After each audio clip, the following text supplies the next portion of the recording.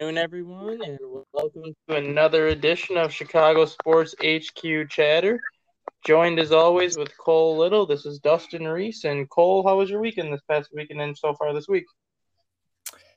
Uh, Good. I've been doing well, man. How about you? Good. I got moved into the new office yesterday, so that's finally taken care of and done outside of all the stuff that I just got to organize, which I didn't feel like doing yesterday, but the moving part's out of the way, so that part's good. That's good. That's good. So we'll kick off the show today by discussing some football talk, and we'll start with the Chicago Bears and the NFL draft. And if you want to go back and look at the first two rounds of the NFL draft, I think it's pretty clear to say that the Chicago Bears won the first two rounds of that draft. They traded up from 20 to number 11 and surprised everyone by taking Justin Fields. I know you and I talked about Chicago possibly taking a quarterback at some point in the draft, but neither one of us expected them to trade up and get Fields, especially. And then you look at their pick in the second round when they got Tevin Jenkins. Jenkins was actually a first round talent that was actually projected to go number 20 to the Bears from the beginning. So essentially, the Bears are getting two first round picks in their first two rounds. And then you go further down the list to round six, where they get a guy like Daz Newsome, who a lot of people don't know who Daz Newsome is, but you being an ACC guy and watching him play at North Carolina, Daz Newsome is a steal in the sixth round, and I kind of compare it to when the Vikings got Stephon Diggs a couple of years ago in the fifth round, where everyone knew he was going to be a playmaker. They just didn't know the type of playmaker he was going to be. But just thoughts on the Bears draft in general, and how do you think Ryan Pace and Matt Nagy handled things? I was very impressed.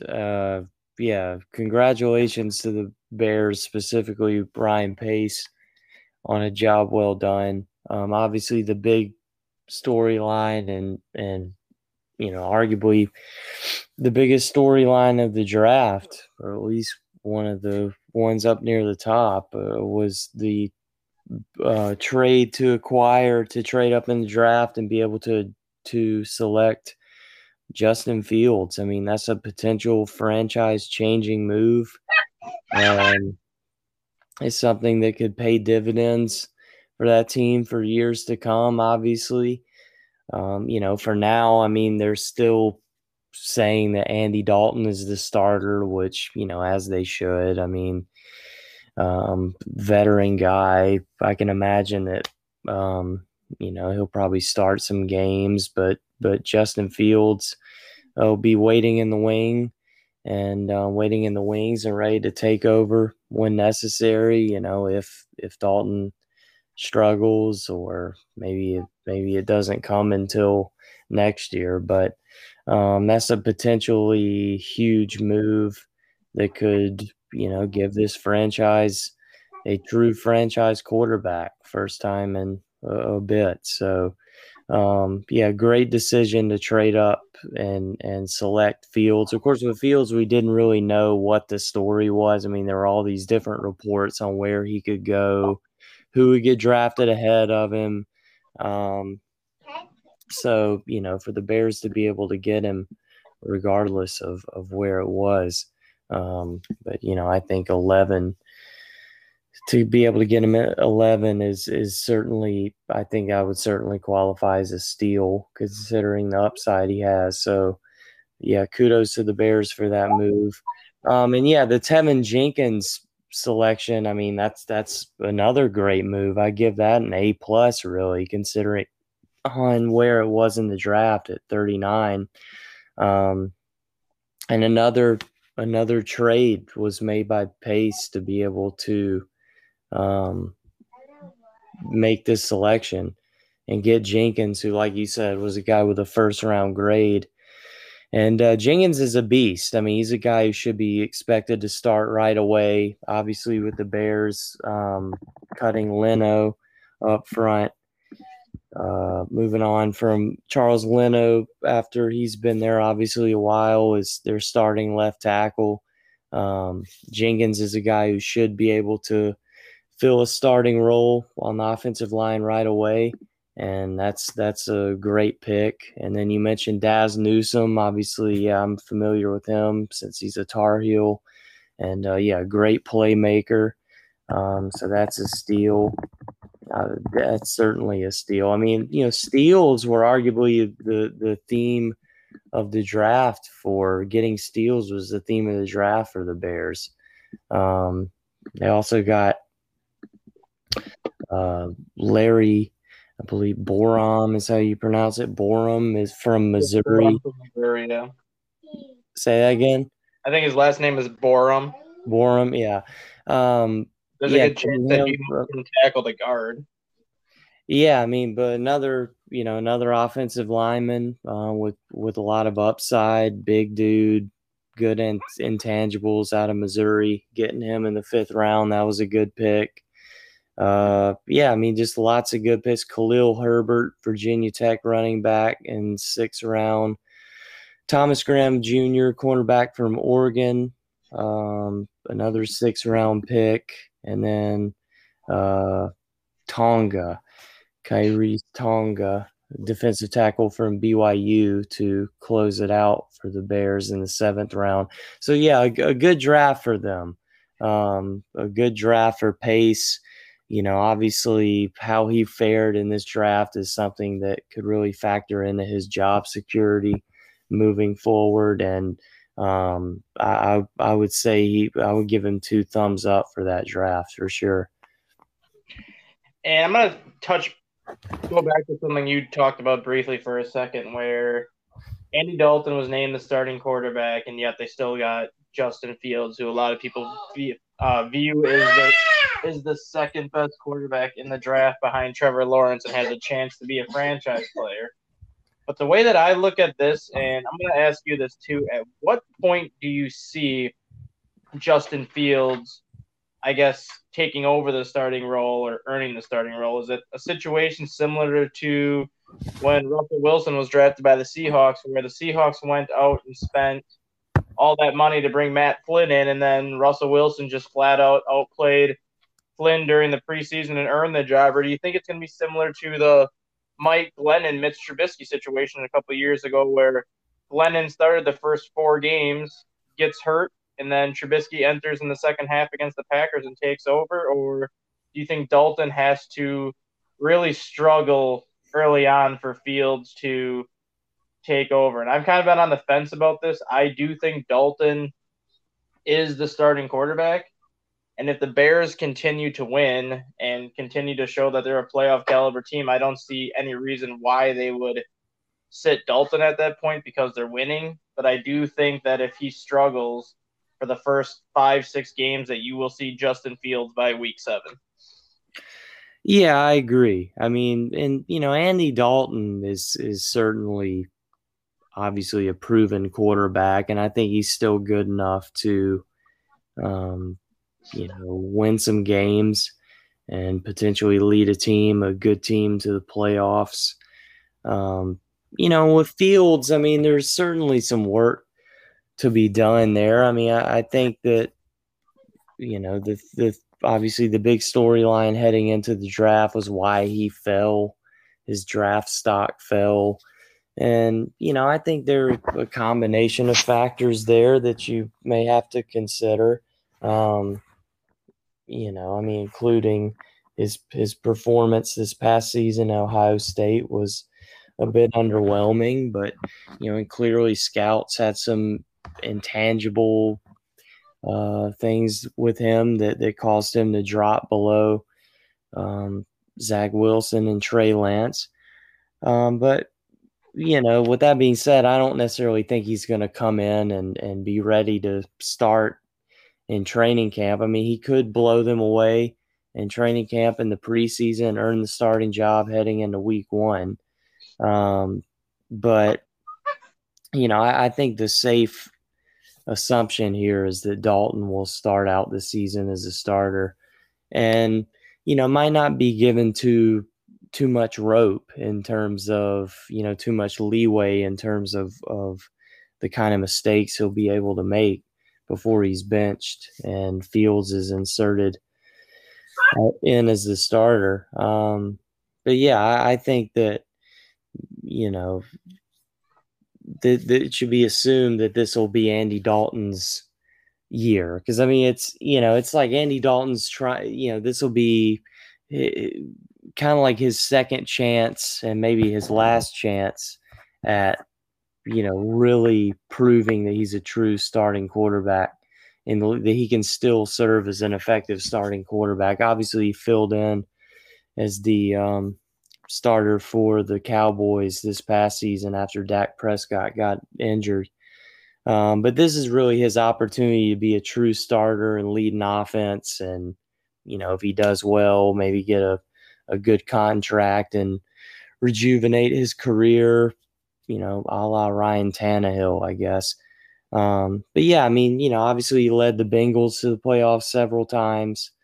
I think he's capable of being an effective starter for this team, and and Fields will obviously learn under him, and we'll have to see what the Bears do with Nick Foles. But if two proven veteran quarterbacks with playoff experience, and in Foles' case, a Super Bowl victory under his belt, if they're there for Fields to learn under, that would be great for Fields. And obviously, it should be assumed that the offense will be his in 2022. But, this is just a move with tremendous upside, and we'll have to see how much playing time he ends up getting this year, if, very much at all. For what it's worth, Dalton throughout his career has been a pretty durable quarterback, doesn't really get hurt much, so can't necessarily bank on him getting banged up at any point. But yeah, we'll have to see how it goes. But certainly, I mean, Fields is obviously the quarterback of the future, I would imagine, barring some crazy good season from Dalton that nobody is expecting. Yeah, I think that it's safe to assume that it's Fields' job in the future. But for now, Dalton will be the true starter heading into training camp and likely beyond. Yeah, and I want to kind of touch on the rest of the NFC North for a couple minutes and just kind of look at how the rest of the NFC North played out in terms of the draft. And I'll start with the Detroit Lions here. We knew coming into the draft that the Lions were going to have a lot of holes to fill.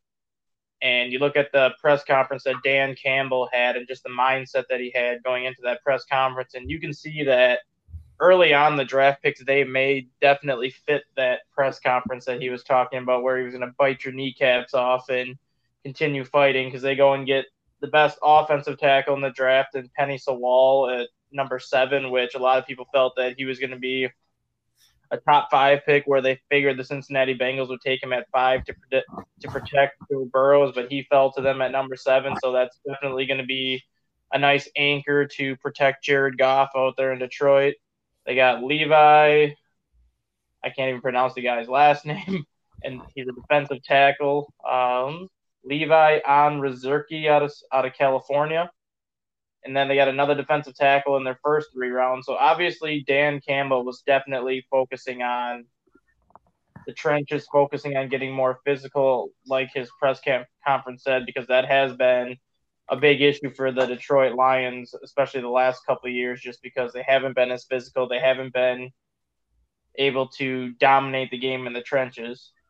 Then you got to take a look at the Green Bay Packers. Obviously, they stole the draft headlines, not in the way they would want to steal the draft headlines, because the Aaron Rodgers drama continues to be drama, and it's getting worse by the day. So we're going to see how that plays out. But once again, you have a chance to make your all-pro quarterback happy and do something for him in the first round. And they drafted another cornerback in Eric Stokes, which I understood the fit because Kevin King's in the final year of his contract. But when you had all the issues surrounding Aaron Rodgers and all the questions surrounding him, I don't know why you would add to the defensive side of the ball when that's not what he wanted.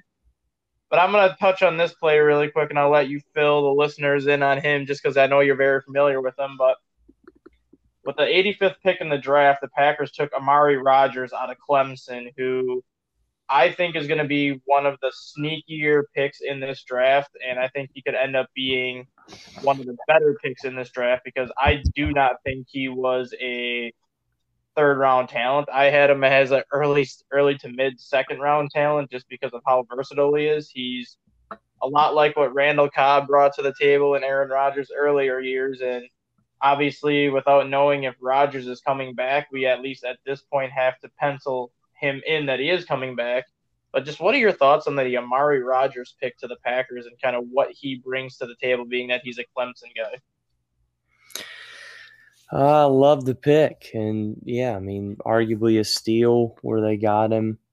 You know, he had an amazing career at Clemson, helped him win a national championship, came back from an ACL tear that he suffered in spring ball, and came back from it in like 6 months, recovered from surgery and was back in action. So he's a really hard worker, very versatile, more than just your typical kind of undersized slot receiver. He's got great hands, runs great routes, just a savvy player. And, I mean, that's get him at 85th overall. That's arguably a steal, and we could have the Rodgers to Rodgers connection if A-Rod is still around. Well, they're both technically A-Rod, I guess. Aaron Rodgers, of course, who I'm referring to. But, yeah, I mean, that's a good pick. And, of course, he was part of plenty of winning at Clemson. And I'm sure the Packers are hoping he'll bring that winning pedigree into their franchise. And, of course, he got to catch passes thrown by Trevor Lawrence. And, that – and also Kelly Bryant for what it's worth. And,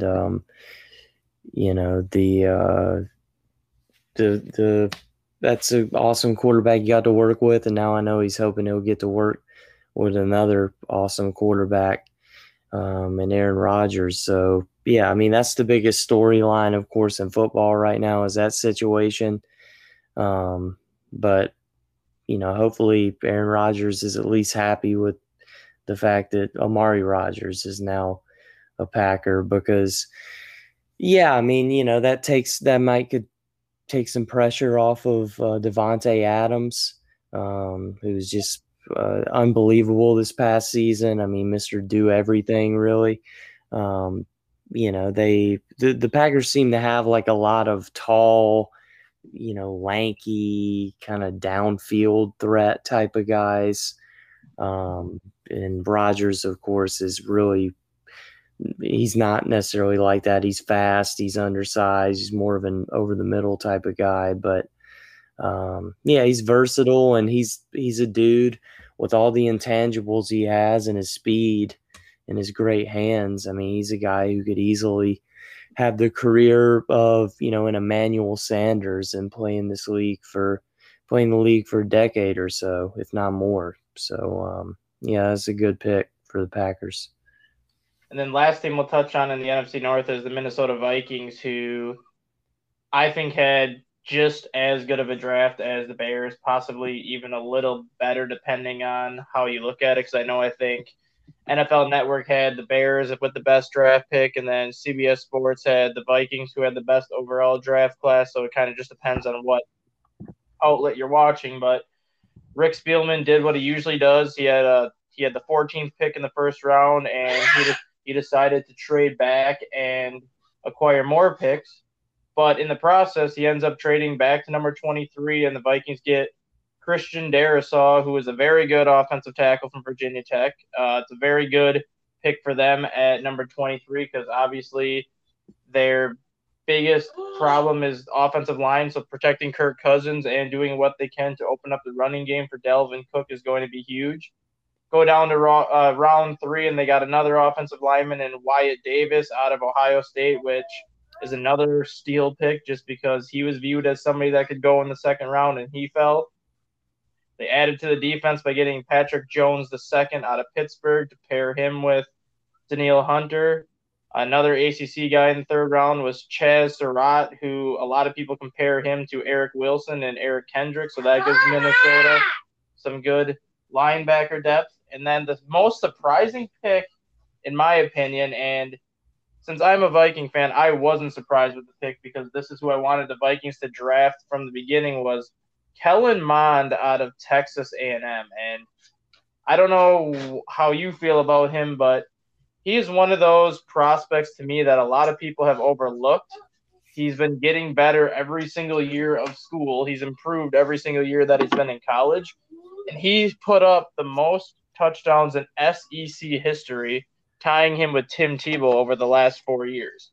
He's a very underrated prospect who I think is going to be the backup to Cousins this year. And given that Cousins is making $41 million next year, I think he's going to be the starter in Minnesota next year. And if the offensive line continues to get better, if Dalvin Cook and Justin Jefferson and those guys continue to do what they do, Kellen Mond is going to be an interesting pick for Minnesota because he's exactly the opposite of Kirk Cousins, but he's going to have plenty of things to work with next year. Yeah, that's a great pick. Of course, we talked about Mond potentially going to the Bears.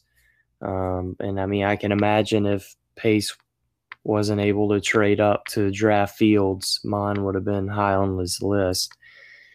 But yeah, it's a good pick. I mean, obviously, this is, you can imagine it's safe to say this is a make or break year for Cousins in Minnesota. And yeah, Mond could potentially be waiting in the wings to take over that starting job. So yeah, he had a tremendous career at Texas A&M, put up great numbers. He's got a heck of an arm, a really great athlete. Just a great playmaker, great field general. And yeah, that was a great pick as well. Yeah, so some pretty good picks for the pretty good drafting done in the NFC North. And yeah, that's another example. That was a good pick. And the last thing we'll touch on here for football is we got to get into college football and the FCS playoffs, where Southern Illinois nearly pulled off the biggest upset of the FCS playoffs thus far. They took South Dakota State basically to the ropes the entire game. They had them in the first half. They had them for part of the second half, and then South Dakota State showed why they were the number one overall seed in the fourth quarter. But you got to give the Salukis a ton of credit. Nobody gave them a shot last week, and they came out and won. Nobody gave them a shot this week, and they were literally 30 seconds away, maybe 1 minute away from winning. Yeah, that was impressive. And they had a somewhat commanding lead at one point. So kind of the opposite from their first playoff game when they had to come from behind to beat Weber State. South Dakota State had to come from behind to stay alive and get past the Salukis. So, yeah, I mean, nearly coming out with what would have been a huge upset, obviously, but that's an impressive playoff performance. I mean, there have only been a couple games that have gone the way of the road team, and Southern Illinois has one of those games. Their first round win over Weber State, and then to nearly win on the road over the top seeded Jackrabbits. That's certainly impressive. So kudos to them. A shame for their sake that they came up short. I mean, let's see, I'm looking, it led 20-7 late in the second quarter. Actually went up 20-7 with 22 seconds left in the second quarter. And then South Dakota State quickly got into field goal range and added a field goal heading into the half. And then were able to take a 31-20 lead in the fourth quarter. But then Southern Illinois didn't go away quietly. adding a touchdown late with a failed 2-point conversion to make it a 5-point difference. And yeah, just coming up short. They got an interception. Or excuse me, they forced a punt late in the game and then drove down somewhat deep into South Dakota State territory and got picked off, and that was the ball game. But yeah, that would have been a huge upset, but still a great playoff performance by the Salukis.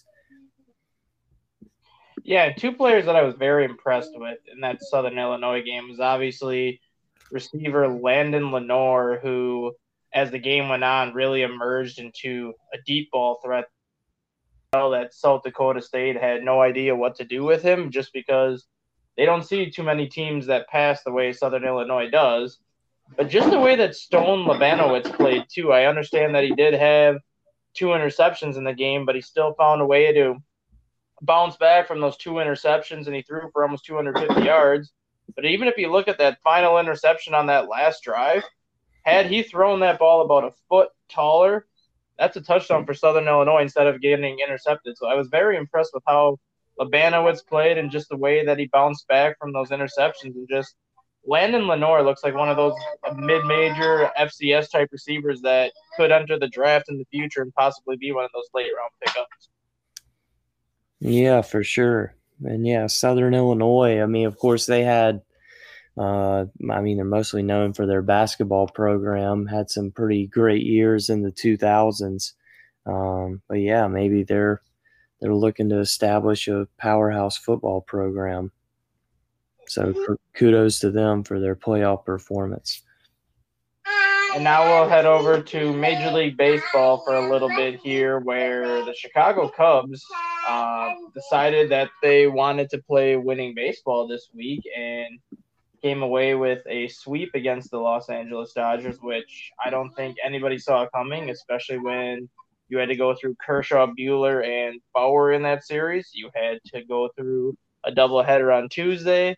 Arrieta got put on the IL. Nico Horner got put on the IL. Pretty much everything indicated that it was going to be a very long series for the Cubs, and here they are sweeping the Dodgers, and all of a sudden they're starting to turn the corner again like they did kind of towards the end of April there. I've been very impressed with Alzolay, especially in the starting rotation, as I hate to say it, his ERA is still above a 4, but that's mainly because of his first couple starts. But Alzolay is now looking like the best starter in that rotation. He's looking like one that is certainly proving that he deserves to be considered for the ace spot in that rotation next year when some of these guys leave. Hendricks looks like the Hendricks of old after his start on Tuesday, but now you got a guy like Keegan Thompson, who made his major league debut on Sunday in relief and then made his first start on Tuesday night. Yes, he only went 3 2/3 innings in that start, but to go through a Dodger lineup the way that Dodger lineup is and to not allow a run to the Dodgers in your first major league start, you got to give Thompson some credit there. Now you have him penciled in with Alzolay. You can see that the Cubs do have pitching help on the way, and that a lot of it is going to be here sooner than fans think. Yeah, I mean, I'm still kind of flabbergasted by the sweep. Of course, 2 walk-offs and extra innings. Obviously one of them was a shortened doubleheader game. But, yeah, and then that came after they won in dominant fashion in game 1 of the series. To get 4 runs off Kershaw in the first inning, which he'd only ever happened once before in his career, and then to win 2 nail biters when, the odds were kind of stacked against them at certain points of the game. And yeah, the big thing is the fact that they, had to run the gauntlet of the 3 Dodger aces. It's amazing. And like you point, having to give Thompson a spot start and give him an opportunity. But it worked out. He pitched well. And, that was just an impressive starting pitching performance. And, also, like you mentioned, the injuries. Of course, we had the collision over the weekend and the Red series, which was also a pretty wild series. I have to say the Cubs have they've already had taken part in a lot of wild games. We're just a little over a month in. But yeah, I mean, you had the collision between Happ and Horner, and obviously, looked really bad for Happ, but I guess it was evidently worse for Horner, whose forearm hit Happ's head, face, whatever, bloodied his nose. But now Horner's the one on the IL, which is really unfortunate because he was hot at the time. He was really hitting the ball well. But yeah, I mean, hopefully Happ will be back in the lineup for the weekend series. But yeah, I mean, with those injuries and, I mean, Matt Duffy continues to be an X factor. Jake Marisnick continues to come up with big hits. I mean, what can you say about old Big Riz? I mean, Anthony Rizzo is supposed to get the night off, ends up having to come in, as a pinch hitter late in the game, takes over at first in the 10th inning, ends up with the walk-off single. I mean, you had the Jock Peterson thinking he hit a walk-off home run against his old team, only to embarrass himself after a bat flip on a sacrifice fly. But he came up with some big plays. I mean, one thing that's for certain is the Cubs took advantage of some silly shifts that the Dodgers infield did in that series, including Rizzo smacking it to the left side of the infield to walk it off last night, Wednesday night. So, yeah, I mean, that was just, I mean, I have to say, probably one of the more immaculate, stunning sweeps that the Cubs have pulled off in recent years. I mean, I don't think anybody – I mean, I know the Dodgers have been struggling mightily these past few weeks, but I don't think that it was expected that the Cubs were going to pull off a 3-game sweep in that one. But, there was a rain out on Monday, and then they played very well in the doubleheader and were able to pull out the win in Game 3 and get it done. So, yeah, I mean, it's, that's potentially a huge series. It can really help spark this team. Of course, they had the disappointing loss on Sunday against the Reds to close out that series in a 13-12, just absolute barn burner, 10 combined home runs, 30 combined hits. Yeah, I mean, they didn't let that keep them down and, pulled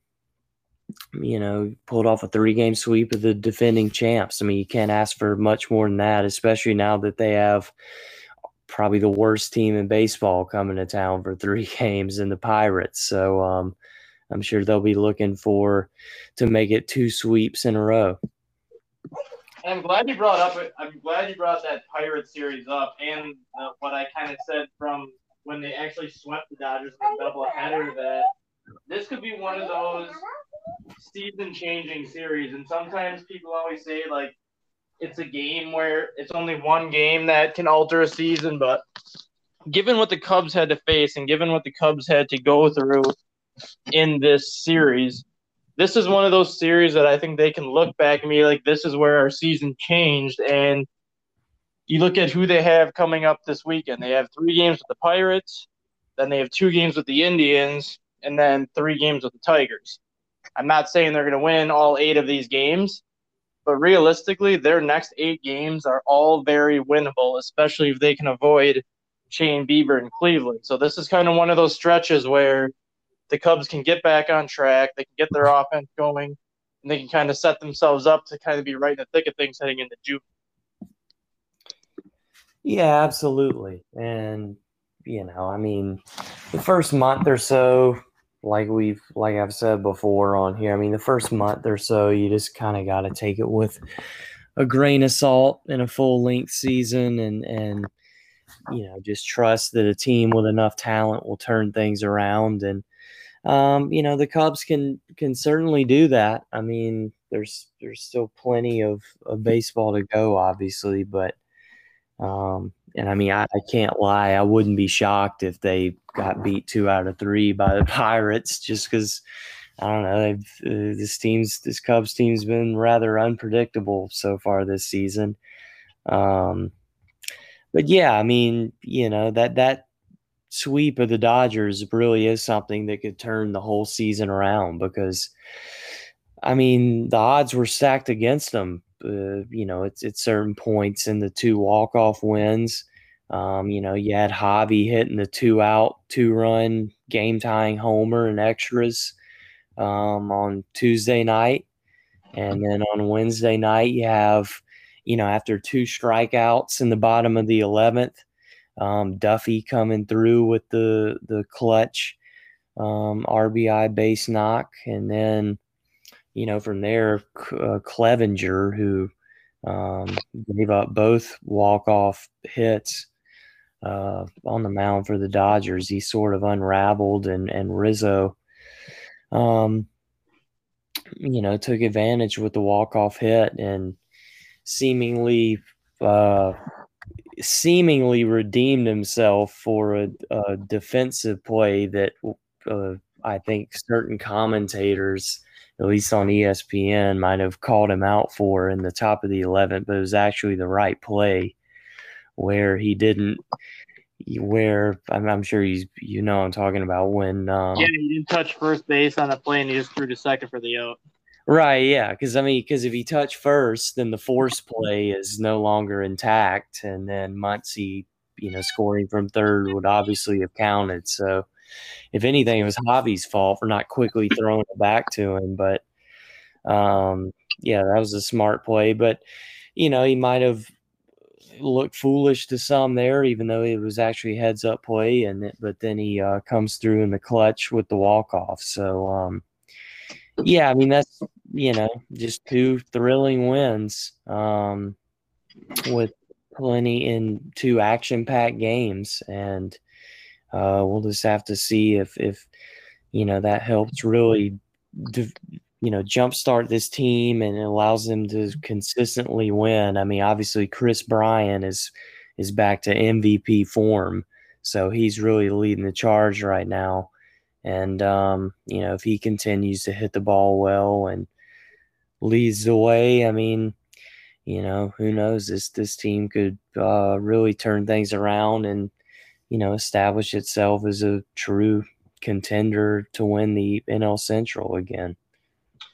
And I'm going to bring up 2 names, and I know you brought them up already, but Matt Duffy and Jake Marisnick are starting to look like very smart pickups by Jed Hoyer. And I know when the signings were made, a lot of people weren't expecting much out of them. Matt Duffy is exactly what this team needs, especially on offense, just because he's such a high contact hitter that doesn't strike out much. He takes his walks, but he puts the ball in play 91% of the time, and that's something this offense lacks. And I know Nico Hoerner is going to be back hopefully within a week. So when that happens, you're going to have guys like David Bote and Eric Sogard are going to start losing playing time just because Hoerner is going to go to second. And at this point, I'm putting Matt Duffy in the lineup as much as possible just because he's earned it. He earned it by being a non-roster invitee. He earned it by his performance in spring, and he's continuing to earn it versus David Bote's really been struggling this year. So I would give Duffy more reps at third over Bote. But the one name I want to talk about is Marisnick, and from what I've seen from him so far is he is exactly everything the Cubs expected Albert Almora to be, but he's actually showing it on the field, and he's actually showing that he actually can hit right-handed pitchers as opposed to just being known as a guy that hits lefties. I understand that Ian Happ is their center fielder, and I understand that the Cubs have a lot invested in him, but Ian Happ has not swung the bat well all season. He started to show signs of life in that final game against Cincinnati before getting hurt. But at this point, can you even afford to take Marisnick out of the lineup considering how hot he's been? And if you do that, where does that put this team? Because you're not going to sit Hayward consistently. You're not going to sit Peterson consistently. It seems like right now if I'm David Ross right now, Marisnik has done enough where he should be the starting center fielder going forward right now. Yeah, I mean it is a conundrum, and I've been thinking about it too. It's the never-ending, what to do with Ian Happ question. It was a fixture late in Joe Madden's managerial tenure in Chicago, with his insistence on continuing to kind of, platoon Happ and Almora, switch him off day after day, even when Happ was struggling. And yeah, I mean, Happ's clearly been the weak link of all the, core guys in that starting lineup this year. He's been the one who hasn't really provided much of anything. I mean, like you said, he in the, home run fest in the game he got hurt, he had some big hits. Of course, had a big home run in that one, but I mean, the ball was flying out that day and everybody seemed to be hitting the ball. So wouldn't necessarily put too much stock in that. But yeah, he's really struggled this year offensively. Obviously, Marisnik's been a spark plug. Just as a side note, I mean, I have to give praise to Jed Hoyer. I mean, I have to say, I don't think that Theo Epstein made. I'm not sure he made any role player signings his last few years with the Cubs that stacked up to Duffy and Marisnik and how they've done so far. So good on Hoyer for giving those guys a shot. And obviously, Duffy, I mean, making the team and really earning his keep, with the odds maybe stacked against him. And he's been just the ultimate spark plug. But yeah, I mean, as for Marisnik and what to do in the outfield, I don't know. I mean, it is a tough question. It would be hard to take playing time away from him right now. And that leads to kind of another question, is what to do with Chris Bryant, because I think it's becoming increasingly clear that, they're not the Cubs. David Ross might not be too crazy about Bryant continuing to play third. I don't know. I mean, I guess it's a wear and tear situation there. Maybe they like him better in the outfield. I I mean, think it has to do with Matt Duffy though too, just yeah, because I Matt guess. Duffy's playing so well. He's made his first career start in left field the other day. But Matt Duffy's primarily played first base, Right. second base, and third base, where he's not going to consistently start over Anthony Rizzo. He's not going to start over Nico Horner. And Chris Bryant's so versatile that he can move around. So, given how Duffy's played, that's why I think we've seen Bryant more in the outfield. And like you were saying, the Cubs are going to have an issue here because Hayward is struggling mightily. But given his contract, you have to hold on to him. Ian Happ is struggling, and Jock Peterson has struggled, but it seems like since he's come back from his wrist injury that he's got his timing down a little bit more and he's starting to catch up to some of the pitches that he wasn't catching up to earlier this season.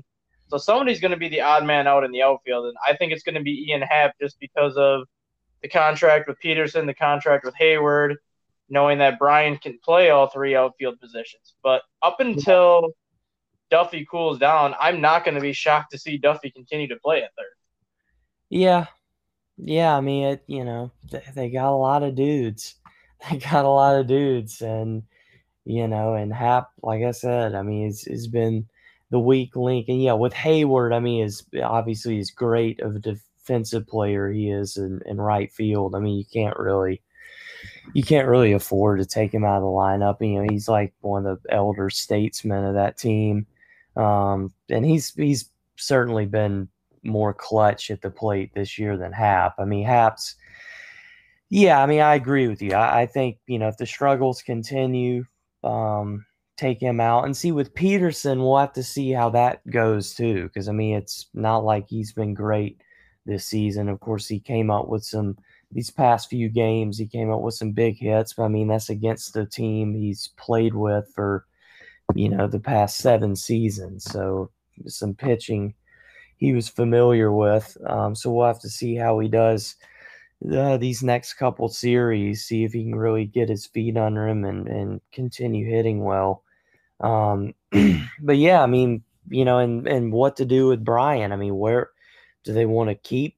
Does Ross want to keep using him in left field or maybe even center field or right field from time to time and just, give Bodie more chances to start at the hot corner? Because the thing about Bodie is, I mean, he's been tremendous defensively this season. I'm really impressed on the defensive side of things on defensive end. And so, I mean, he's obviously a great defensive third baseman, but where do you want to put Duffy?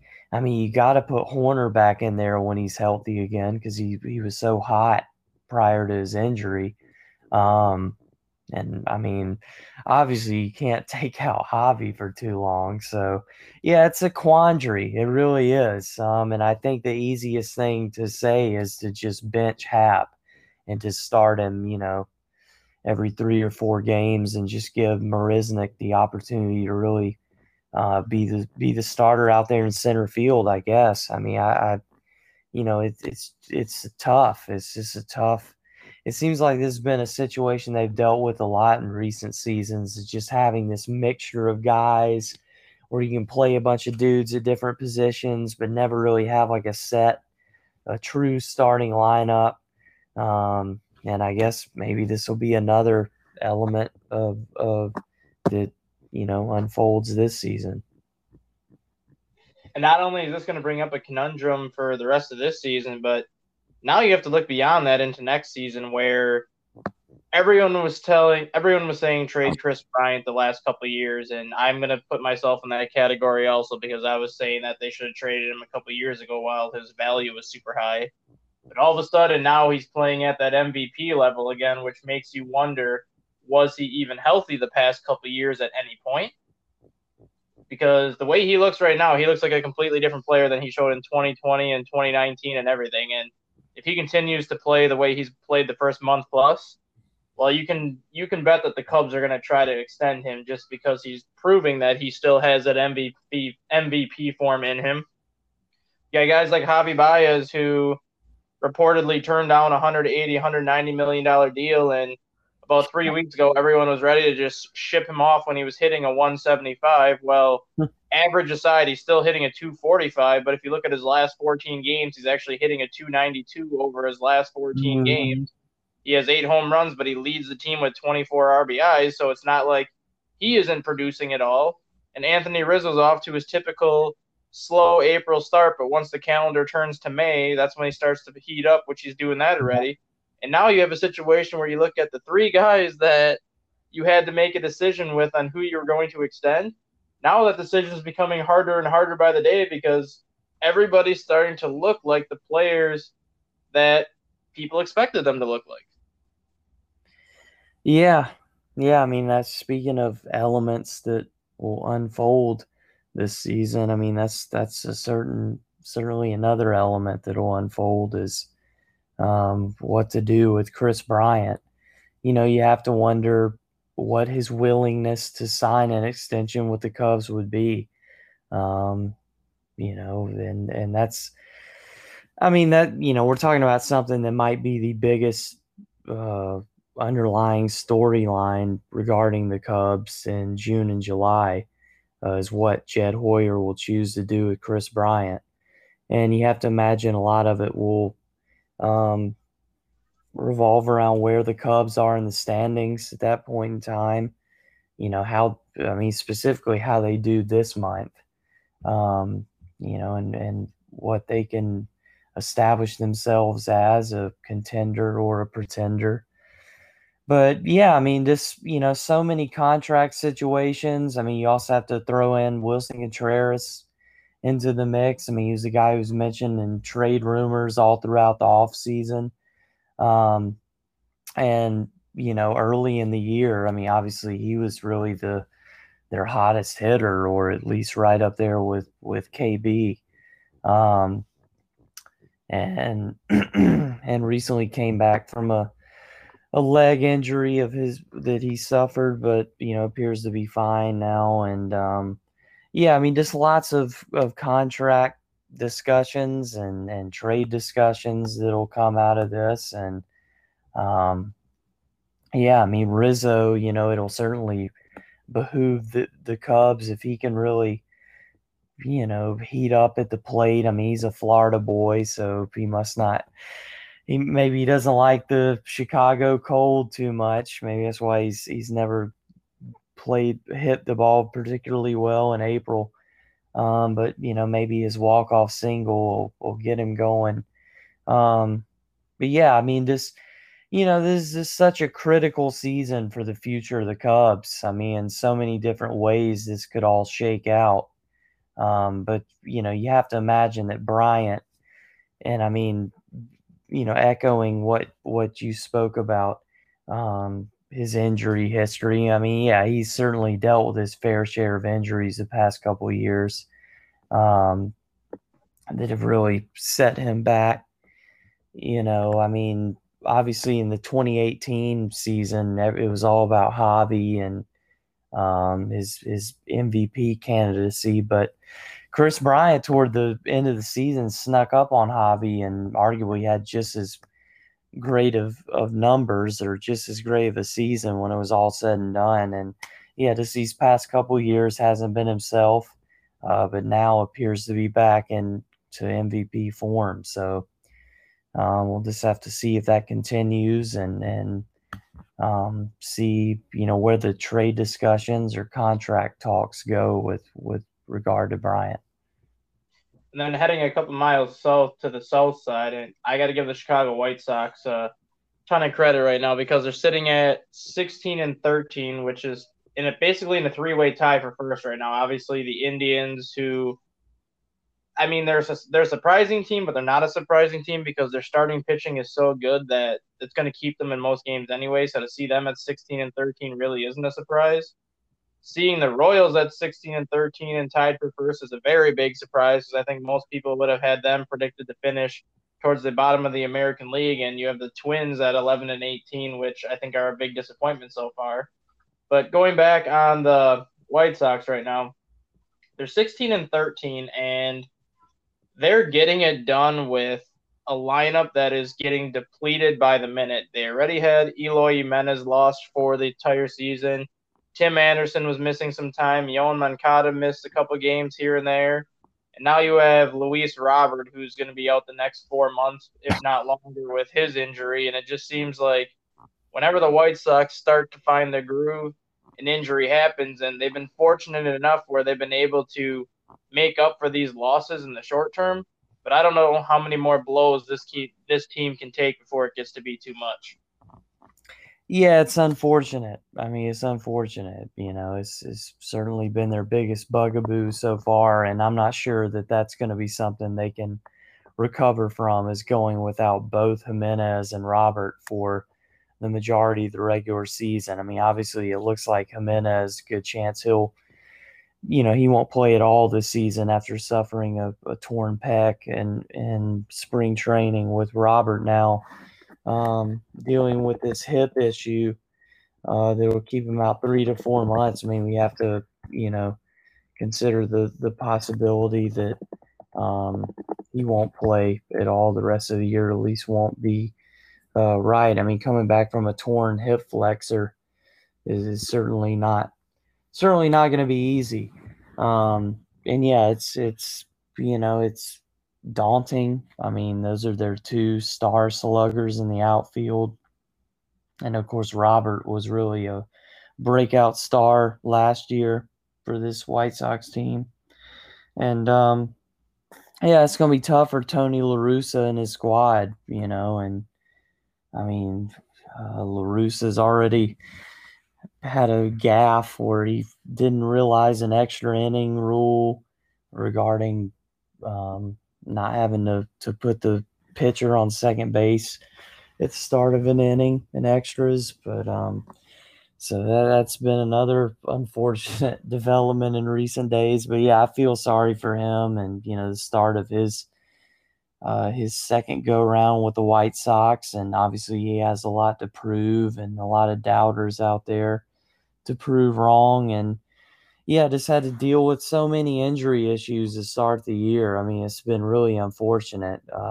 Just hope for their sake that it'll things will calm down. I mean, obviously they won't have Jimenez or Robert anytime soon, but hopefully some of those other guys will get healthy and they'll actually be able to have a stable lineup. Exactly. Now we'll switch over to NBA for a couple minutes here. And the Chicago Bulls have really, really gone down the crap in the last couple months. I don't even have words for it because they were in such a good position about 6, 7 weeks ago when they made the trades that they made. And it seems like since they made these trades, like yes, they're going to be good trades for the future of this team. But it seems like after they made these trades, all the momentum and all the continuity that the team was playing with before the trades just went out the window. It seems like they don't know how to play together anymore like they did at the beginning of the year. And obviously, not having Zach LaVine the last 2 weeks hasn't helped. And they had Nikola Vucevic was out for 2 or 3 games with an abdomen injury, so that hasn't helped either. But it just seems like this team, it's pretty much the same roster minus a couple people. Vucevic has been added to the starting lineup. Markkanen's gone from the starting lineup to the bench. And like Daniel Theis has been added to this team. So it's not like they changed the entire roster over. It just seems like since the trade deadline, this team has forgotten how to play the way they were playing at the beginning of the year that got them up to the 6th seed in the Eastern Conference at one point. And I've been very impressed with what Washington has done the past 3 weeks, and I said it myself that there was no way Washington was going to be able to play the kind of basketball they were playing, but they proved me wrong. Washington is definitely going to get that 10th and final seed in the Eastern Conference, and there's a shot that they can even get into the top 8 because they are playing so well right now. But Bulls technically are mathematically still alive, but I think if they lose to Charlotte tonight and if they lose one more game after that, they're mathematically eliminated at that point. Zach LaVine does return tonight, so there's that. But at this point, Chicago's, I think, more so playing for pride at this point. And I think they should just use these last couple of weeks of the season here just to figure out how they want to play together as a team because most of this roster, if not this entire roster, at least the entire starting five, is going to be back next year. And Daniel Theis is going to be one of those players that the Bulls try to bring back given what they've seen out of him since he's been in Chicago. But the starting five that they're going to have on the floor tonight are most likely going to be the starting five that return next year. In playoffs or not, they need to use these next 2 weeks to figure out how they can play together because it has not been pretty since the trade deadline. Right, yeah, and I mean, since we were last on air, they've lost 4 in a row, so obviously not ideal at all. I mean, they're still in the hunt, only 3.5 back of Washington for that final spot in the play-in round in the East. And the Bulls have 7 games left. Wizards have 6 games left. But yeah, I mean, they're gonna have to play together and look to finish on a high note. I mean, they got a lot of games jam packed together here to close out the season. But yeah, I mean, they're still in the hunt and just gotta hope to get some help. As in hope that Washington will experience a setback here down the stretch and just play as well as they can these last 7 games and go out on a high note and potentially wind up in the playoffs. But yeah, based on how they've been playing as of late, I mean, it doesn't look like that's really a feasible outcome right now. I mean, yeah, really, they got the win on the road at Miami that we talked about last time, but then since then have dropped 4 straight, including two, two at home, 2 on the road, all against good teams that are going to be in the playoffs in the East. But Knicks, Bucks, Hawks, Sixers, but still, I mean, it's 4 straight losses when they could have afforded. They really needed to get at least 1 win, go 1-3. Couldn't really afford to go 0-4, but yeah, I mean, maybe with LaVine coming back, they'll turn the corner. Yeah, because losing his 27 points per game was never going to be easy to overcome. But then you throw Right. into the equation that Vucevic has been averaging 22, 23 points a game since coming to Chicago. Once he went down the last couple of games, you're basically losing 50 points of your offensive production. And I don't care how good a scorers you have and how many options you have off the bench. Overcoming 50 points a game against some of these teams they're playing was never going to be an easy feat. Yeah, exactly. Definitely not. But, we'll see what they're made of here to close out the season. Exactly. And then you got the Chicago Blackhawks, who pretty much are in the same position the Chicago Bulls are at this point. The only difference is the Blackhawks have officially been eliminated from playoff contention after their 6-3 loss to Carolina the other night. They are 6 points out of fifth in the division. They're 10 points back in the playoff hunt with only 3 games left. So the most points they can make up at this point is 6 points. So they'd come up short there. But they're also only 5 points ahead of last place Detroit and 4 points ahead of Columbus for 7th. So if Chicago doesn't pick things up, they have a game with Carolina tonight, and then they finish off the season with Dallas, I believe. If they go winless the rest of the way, there's a shot that Chicago could end up in last place in the Central Division, which would be a real kick to the stomach, especially when you look at beginning of February, those first couple weeks, they were actually leading the Central Division at one point. And then they got into that stretch of games with Carolina and Tampa and Florida where they went from first place to fourth place. And it's just continued to go south since then. And if for some reason this team ends up falling down to 7th place or worse, last place in the division because Detroit's playing much better, how would you grade the season for the Blackhawks as a whole? And what do you think it would do to the team's confidence knowing that at one point they had the best record in the Central Division and now they're on the outside looking in with the possibility of even further falling further behind? Yeah, I mean, right now I would just have to say it's kind of mediocre, I guess, like a C in terms of how I would grade it. They got, I mean, they haven't won since April 21st, which obviously is not ideal. And, like the Bulls, since we were last on air, they've gone winless in 4 games. So, yeah, I mean, certainly limping to the finish line here, and it's a shame that they've already been eliminated from playoff contention. So, just really playing for pride these last 3 games. But, yeah, I mean, all in all, it's looking like it could just be sort of a mediocre season. But, it's one where they still might have arguably exceeded expectations, considering this was such a viewed as really a rebuilding year and,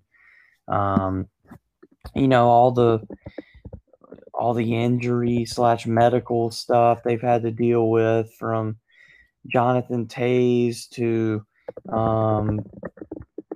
they had a recent retirement veteran forward, Andrew Shaw, who's, suffered several concussions and doctors recommended he retire. So he retired here recently. So that's another storyline, another weight, a burden that they've had to deal with here late in the season, is because obviously I'm sure that really bummed out everybody in the locker room. But yeah, I mean, still, it's tough to see the way they've fallen apart here, and down the stretch with a chance to make the playoffs. Yeah, it's been a bummer to see, but I mean, they're in a tough division, and these makeshift divisions this year, they're in a tough one, and they're a young team. So, I still have plenty to look forward to heading into next season, obviously. Yeah, and the good thing about these makeshift divisions, well, I shouldn't say that they're going to be for sure thrown out the window, but the current format that they went with this year was a 1-year thing, so they don't have to worry about seeing Tampa Bay, Carolina, Florida, and Nashville as many times as they have this year. But with Seattle coming into the league next year, it's going to be a 32-team league. So now the question is, do you go with 8 4-team divisions like the NFL does, or do you keep things the way they are now with the 4 8-team divisions? And if that's the case, realistically, there is a chance that this Central Division could remain intact if they wanted to keep everything the way it was.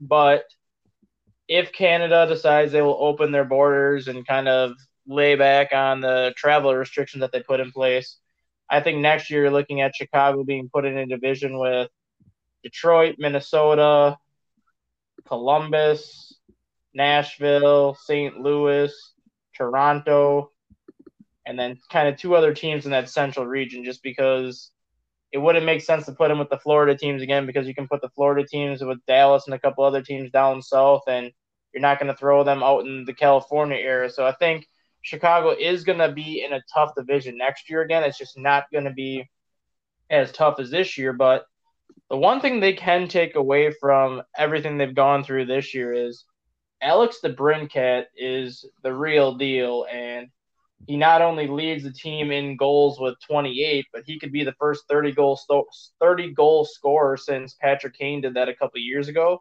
And this is a 56-game shortened season, so realistically, he was on pace to score over 40 goals had this been a regular 82-game set. Jonathan Toews should be back next year. Obviously, we don't know his condition or anything like that, but if you're going into next season with a front line of Kane, Toews, and DeBrincat, the Blackhawks have to like their chances to be a lot offensively, because that is the one struggle they've had this year is consistently scoring goals. You add Toews back to that mix with the way DeBrincat's played and the way Patrick Kane's played. Now you do have a front line that is capable of scoring 3 to 4 goals on the night, just like Tampa Bay and Carolina and some of those other teams. Yeah, for sure. And the Cat, is he's nicknamed, really made a name for himself this year. Only 23 years old, so plenty to look forward to with him. I mean, like I said, they got plenty of upside heading into next season. It's still, I think with all things considered, they still have exceeded expectations. I just can't really give them much more than a C. I mean, just because of where they're going to end up in the standings, especially how they played down the stretch. But, I mean, this wasn't supposed to be a season where they were highly competitive. I mean, they made that clear with the front office's approach in the offseason and not bringing back Corey Crawford, who obviously ended up going to the Devils and then retiring abruptly before the season started. But, and of course, Toews' medical issue that's kept him out. But yeah, I mean, with all that being said, they have a pretty bright future these next few years as they look to transition to, I guess, a new era of Blackhawks hockey. And I mean, no shame in missing the playoffs this year for them. I will agree with you that they exceeded expectations, but at the same time, I don't know how to word it without sounding negative. At the same time, I think they didn't meet the expectations just because of how they started. And they exceeded expectations based on how they played those first 3 weeks of the season. Once they got to that level, I think they started to play the way that most people expected them to play this year, if that makes sense. But given the way they started, I think a lot of people are still going to view this as a disappointing season because they were right there with the best teams in the Central. They were right there playing better than a lot of the teams in the Central, not named Tampa Bay. And if it wasn't for Tampa Bay going 7-1 against the Blackhawks this year, we might be having a different conversation, because Tampa Bay single-handedly eliminated Chicago from the playoffs back in March when they had that 6-game stretch, winning 5 of those 6 games. Yeah, I mean, absolutely. And, having a tough division has certainly not made things easy. And it's just been sort of an odd season. I mean, with this division makeup and this team's playing each other game after game after game after game. So, I mean, it's been tough for the Blackhawks, but, I mean, certainly haven't closed out the season the way it looked like they would, considering how they were playing at one point this season. But, it is what it is. And I just think at the end of the day, they weren't talented enough to finish in the top 4 of that division. And the funny thing is, the last couple of weeks, we've been talking about how the Blackhawks maybe should be leaning more toward Malcolm Subban over Kevin Lankinen on his playoff and big game experience, which they were doing for a time. But now all of a sudden you're seeing Colin D'Elia get a couple starts in goal, and I know he had a start very early in the season and got lit up by Tampa Bay, and that was really the only time he's played until the last couple of games. And he looked very good against Carolina Monday night in relief of Subban, and then kind of struggled a little bit on Tuesday in his last game where he gave up 4 goals on 26 shots. But that's another young face to keep an eye on because Subban, I believe, is only signed to a 1-year contract, so he's going to be most likely hitting the market next year trying to find work. And then you're going to have 25-year-old Lankinen as your primary goalie with 3-year-old D'Elia most likely ready to come in as your backup goalie. So I think the last couple of games have been very crucial to his development as a player, even though they haven't gone as well as he's hoped. Yeah, for sure. But, still lots to look forward to. Lots of youth and, just lots of young talent that bodes well for the future of this franchise. And then last topic of the day today is going to be the Chicago Fire, and there's really not much you can say about the Chicago Fire, and it is starting to become an anomaly and just a mystery as to why this team struggles the way they struggle on the road. And we've talked about this in shows in the past where they missed the playoffs by 2 points last year. And a big reason for that was their road struggles. If you go back to when Vauno Panovic was here before Rafael Wicki, this team has one of the 5 best records in soccer when it comes to playing at home since 2017. The problem is they have the worst record in all of Major League Soccer on the road, and they've won a total of 6 games on the road the past 4 years. And they've only earned points in 9 games on the road the past 4 years. And if you want to make the playoffs, that's simply not going to get it done. They were facing a New York Red Bulls team this past weekend that was winless on the season and really was not playing that great of soccer. And then they go into New York and lose 2-0, and all of a sudden the Red Bulls look like the Red Bulls of old where they were constantly making the playoffs. And at this point, I really don't know what the Chicago Fire need to do to win on the road, because when they play at home, they play very well. But the moment they leave Soldier Field or the moment they left Toyota Park, it's a completely different team on the road. And it's just so disappointing to watch just because they have the talent to be better than that. It's just that they can't put it together away from home. Right, yeah, and that's so key is being able to pick up points in the standings on the road. And, yeah, I mean, a 2-0, certainly not ideal. And, yeah, it's just going to have to be something that this team figures out as the season goes on, how to win on the road, or just score goals even on the road, because that's been an issue, that's been a struggle for them. But yeah, that's obviously not a great loss. That wasn't a very impressive performance, and now we'll see what they can do at Philadelphia. I think they're actually at home against Philadelphia this week, which... Oh, yeah, that's right. Excuse me. Yeah. Then they'll be at DC United. Yeah, Philadelphia is not having a good year in their own right there. I believe 12th or 13th in the Eastern Conference standings. I can't remember how many teams are in that conference. They're just ahead of Chicago, but Philadelphia is a great team that's coming off of a great year last year. So we know Philadelphia is a much better team than what they've shown the first couple of games of the season here. So, I mean, Chicago likes to play at home, but this is not going to be an easy task for them at home. And obviously they want to get a point at best or at worst, but getting 3 points would be huge. But if they don't get a point in this game against Philadelphia, then you're looking at, like you said, going on the road against DC United, who's kind of in the middle of the standings. Things aren't going to get any easier. And with Chicago having that 3-week layoff to start June, they need to start getting a win here and a couple points heading into June. Otherwise, coming out of that 3-week layoff, I think it's going to be a pretty big uphill battle for them the rest of the way. Yeah, for sure. And yeah, Chicago is right now 13th out of 14 in the East, and Philadelphia is 12th. And yeah, time to start picking up some points to, you know, get back in the flow of things.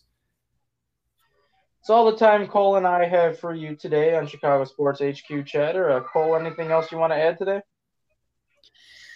Yeah, wanted to point out that former Clemson offensive lineman Gage Cervenka, who had a solid career at Clemson. Cervenka's been signed as an undrafted free agent by the Bears, so that's great to see. And also Demir Bird, a talented wideout who, playmaker, a guy in special teams who can make an impact there. He's also been signed by the Bears, so a couple good signings there, obviously. And yeah, I mean, so far a solid off season for the Bears. Cole and I will be back next week, hopefully at the normal time next Wednesday. But take care, Cole. Have a great rest of your week and enjoy your weekend. Okay, you too, man. Thanks. Talk to you soon.